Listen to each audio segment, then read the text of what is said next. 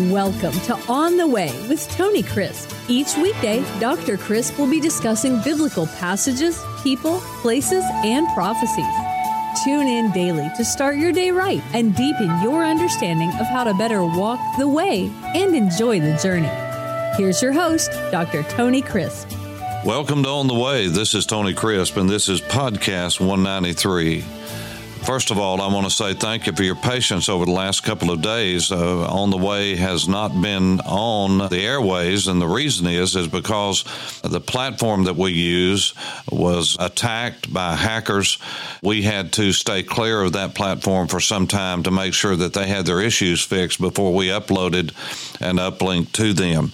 And so thank you for your patience. Had nothing to do with us, really had to do with just the evil world in which we're living when everybody's trying to get something for nothing. But what I want to do is talk to you in the next few days about execution. Not execution of someone as in killing someone, but execution as in leadership.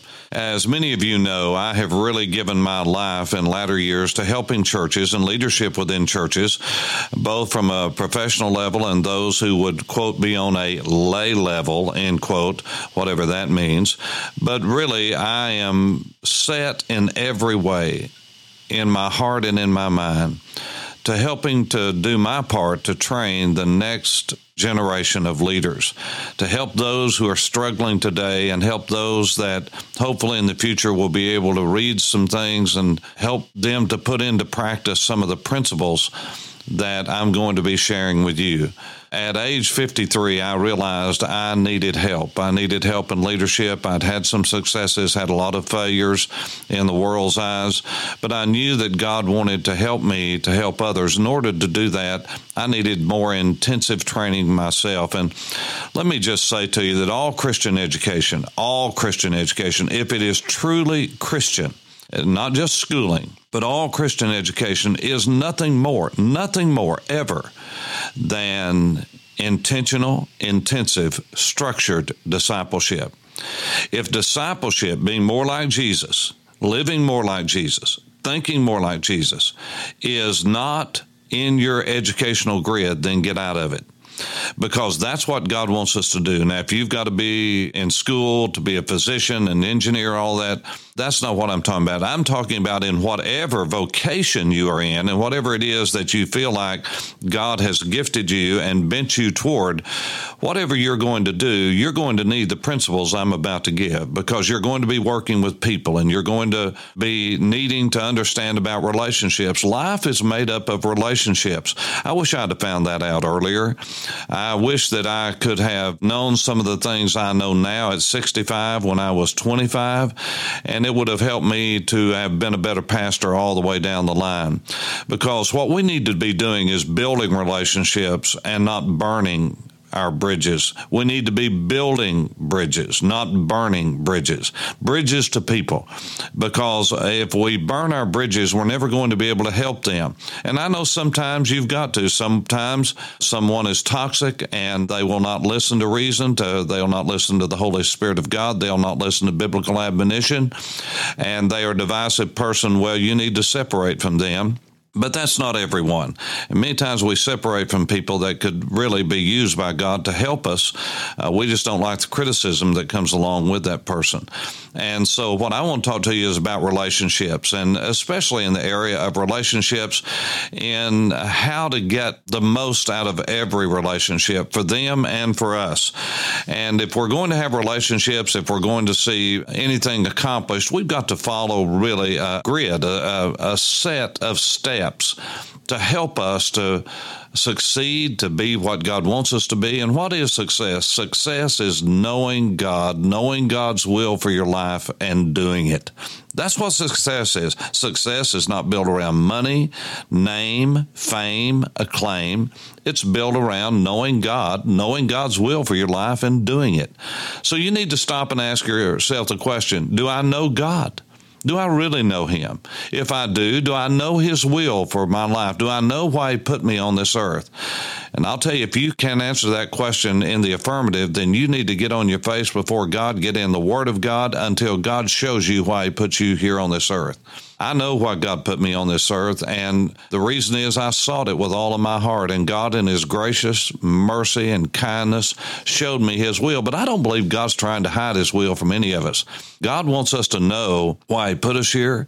I'm not talking about a vocation. I'm not talking about a job. I'm talking about what life is really about for the child of God. And whether you're a physician, whether you are a assembly line worker, whether you are somewhere in between being at a level of leadership and being at a top level of leadership, or whether you're a farmer or whether you are a gardener, whatever it is that you do for a living to make money, that's not your life. That's your living. Your life is bound up in Jesus. He is your life. Paul said, for me to live is Christ, to die is gain. Yes, but to live is Jesus. He is our life. And whatever His plan for our life as far as making a living, it is God's will for us to know Him, to make Him known to others. But we need to find out what God put us on this earth to do from the teaching of Scripture, and then get on with doing it. And God will bless that. And you cannot be anything but a success if you're faithful to do what God wants you to do, because after all, that is the criteria of blessing.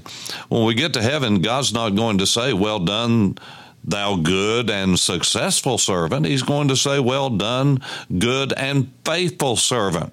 It's faithfulness that we're looking for, not, quote, success, end quote, because being faithful to God is success.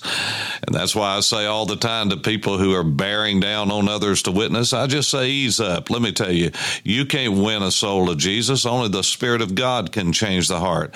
They can know everything there is to know. You can give them the Roman road, the Isaiah road, the John road, every book of the Bible road, and they can understand you. And unlike what some of our presentations say, does this make sense to you? Yes. Well, is there any reason why you wouldn't believe that? No.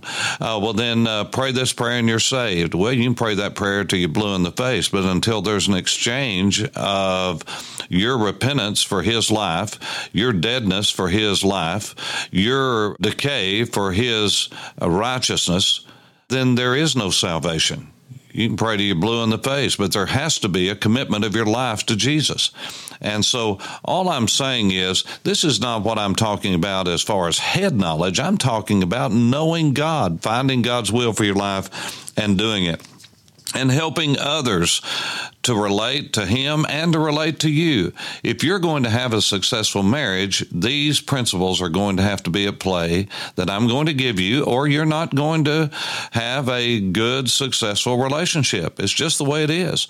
Same thing's true with a teacher and a pupil. Same thing's true with a parent and a child. Same thing's true with an executive and those who work with him or under him, or ever how you want to look at it. The fact is that the position of leadership will not take you very far. Your position will only get your foot in the door. How you lead people is through personal influence, not positional influence. If someone has to get up, for instance, and say, I'm the pastor, we do this because I'm the pastor. He's not the pastor. Sometimes people will say to me, well, haven't you pastored 2 or 3 or 4 or 5 or 6 or 7 churches?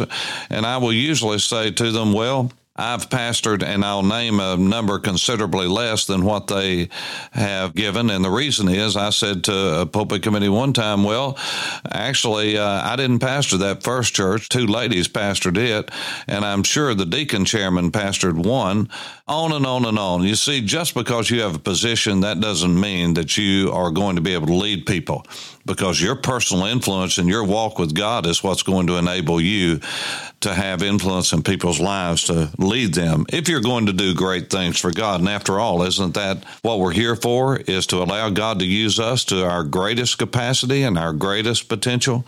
And so I want to lay out the straight A's for success, and I'm going to give them to you. And then each day, we're going to take one of these and work with it. The first one is assignment. We have to make the assignment clear. Now, what is an assignment? It's an expectation. If you're going to have relationships with people, sooner or later, you've got to let them know what are your expectations for them and what are their expectations for you. If you're going to ask them to perform a task, you've got to spell out who can do it, what do I really expect, where are they to do it, all of these kinds of things. What's the time frame? All of those kinds of things. Expectations have to be laid out. If you're a teacher, for instance, you have to lay out what is the assignment, what is the expectation.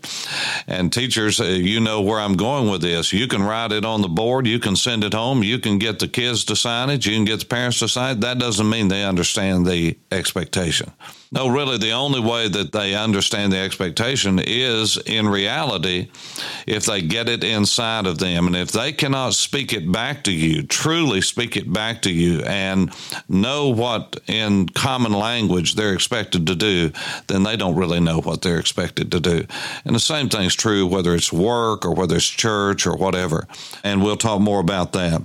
If you're going to assign something to someone, you've got to give them the authority to carry out that assignment. That means the budget, that means the training, that means the equipment, that means the time. You can assign all you want to, but if you are not giving them the opportunity to fulfill that assignment and the equipment to do that, it's probably not going to be done. In government, that's called unfunded mandates. Unfunded mandates. When the government says to a municipality or to a state, or a state says to a municipality, well, here is what we expect of you, but they don't give you the money to do it. They don't give you the equipment to do it. They don't give you the training to do it. They just expect you to do it. Well, that's headed for a train wreck. And that's true in every opportunity. So assignment, that is, make the expectations clear. Authority, give someone the opportunity to do what it is that you expect of them and what you've assigned to them. Then you've got to hold people accountable. That really has to do with communication. And we'll talk a lot about communication. But you've got to hold people accountable. Any kind of assignment that is given authority, if you give someone authority and it's not held in balance and in check, you're about to make a huge mistake, because any authority without accountability will lead to abuse of authority. Sooner or later it will, because we're fallen human creatures and all of us need accountability. At age 65, I can tell you, I want all the accountability I can get. Now, I'm not talking about critical in the sense of critical criticism and destructive criticism, but all of us need accountability. We need to be held in check, because it always runs amok without accountability. Any kind of authority will do that. And so we'll talk about communication. So you make the expectations clear, you give someone the opportunity and the authority to do something, you hold them accountable. That takes communication skills, and we'll talk about that. And then you have to assess them. Sooner or later, everyone needs to be assessed. Well, have you accomplished what we agreed that you would? And in the time frame in which we assigned, were you given the proper authority? Were you given the proper equipment? And so I assess in two areas when I go into churches or dealing with someone. First of all, I have to ask the question, is this person the right person to do it? Does this person need to be on the team? Well, they may be on the team. Collins called it on the bus, but they may be on the wrong seat on the bus, and so they may need to change seats. We may have them in a position of leadership when they're not ready for that. So when you assess ability, aptitude. Is this person the right person for it, but do they need training? Well, you can go 1,000 miles with that. They may need more equipment, training, time, whatever the situation is. The second thing you always need to assess is not just aptitude, ability, but also attitude. You see, attitude is not something. Attitude's everything. And so we'll talk a lot about that when we get to that day. And then finally, the fifth day, after assignment, authority, accountability, assessment, is applaud. When someone does something and they do it well, we need to reward them. We need to give them the applause that they're due. We need to think about verbally appreciating them, financially rewarding them, recognition, plaques, notes, personal notes, handwritten notes, cards, gift cards, special rewards, and we'll talk about incentives as well. But these things are things that build relationships. And if you're in the business world, what I'm going to share over the coming days might not even be anything new to you. You've heard it 1,000 times. If you're a teacher, you've been through seminars on this. But what I want to do is just help you and give you a grid. And if you would like, if you just write to questions@tonycrisp.org, questions@tonycrisp.org, I will send you a grid, a rubric. I'll send you a template where you can have this for yourself and use it in your personal life in every kind of relationship. And so I look forward to spending some time with you and the stray days for success. For On the Way, this is Tony Crisp. Thanks for listening to On the Way with Tony Crisp. Tune in every weekday for information on biblical passages, people, places, and prophecies. Fridays are for your questions. Email your questions to questions@tonycrisp.org. Then just listen for your question to be answered on Friday's podcast. That's questions@tonycrisp.org. Thanks for listening and have a blessed day on the way.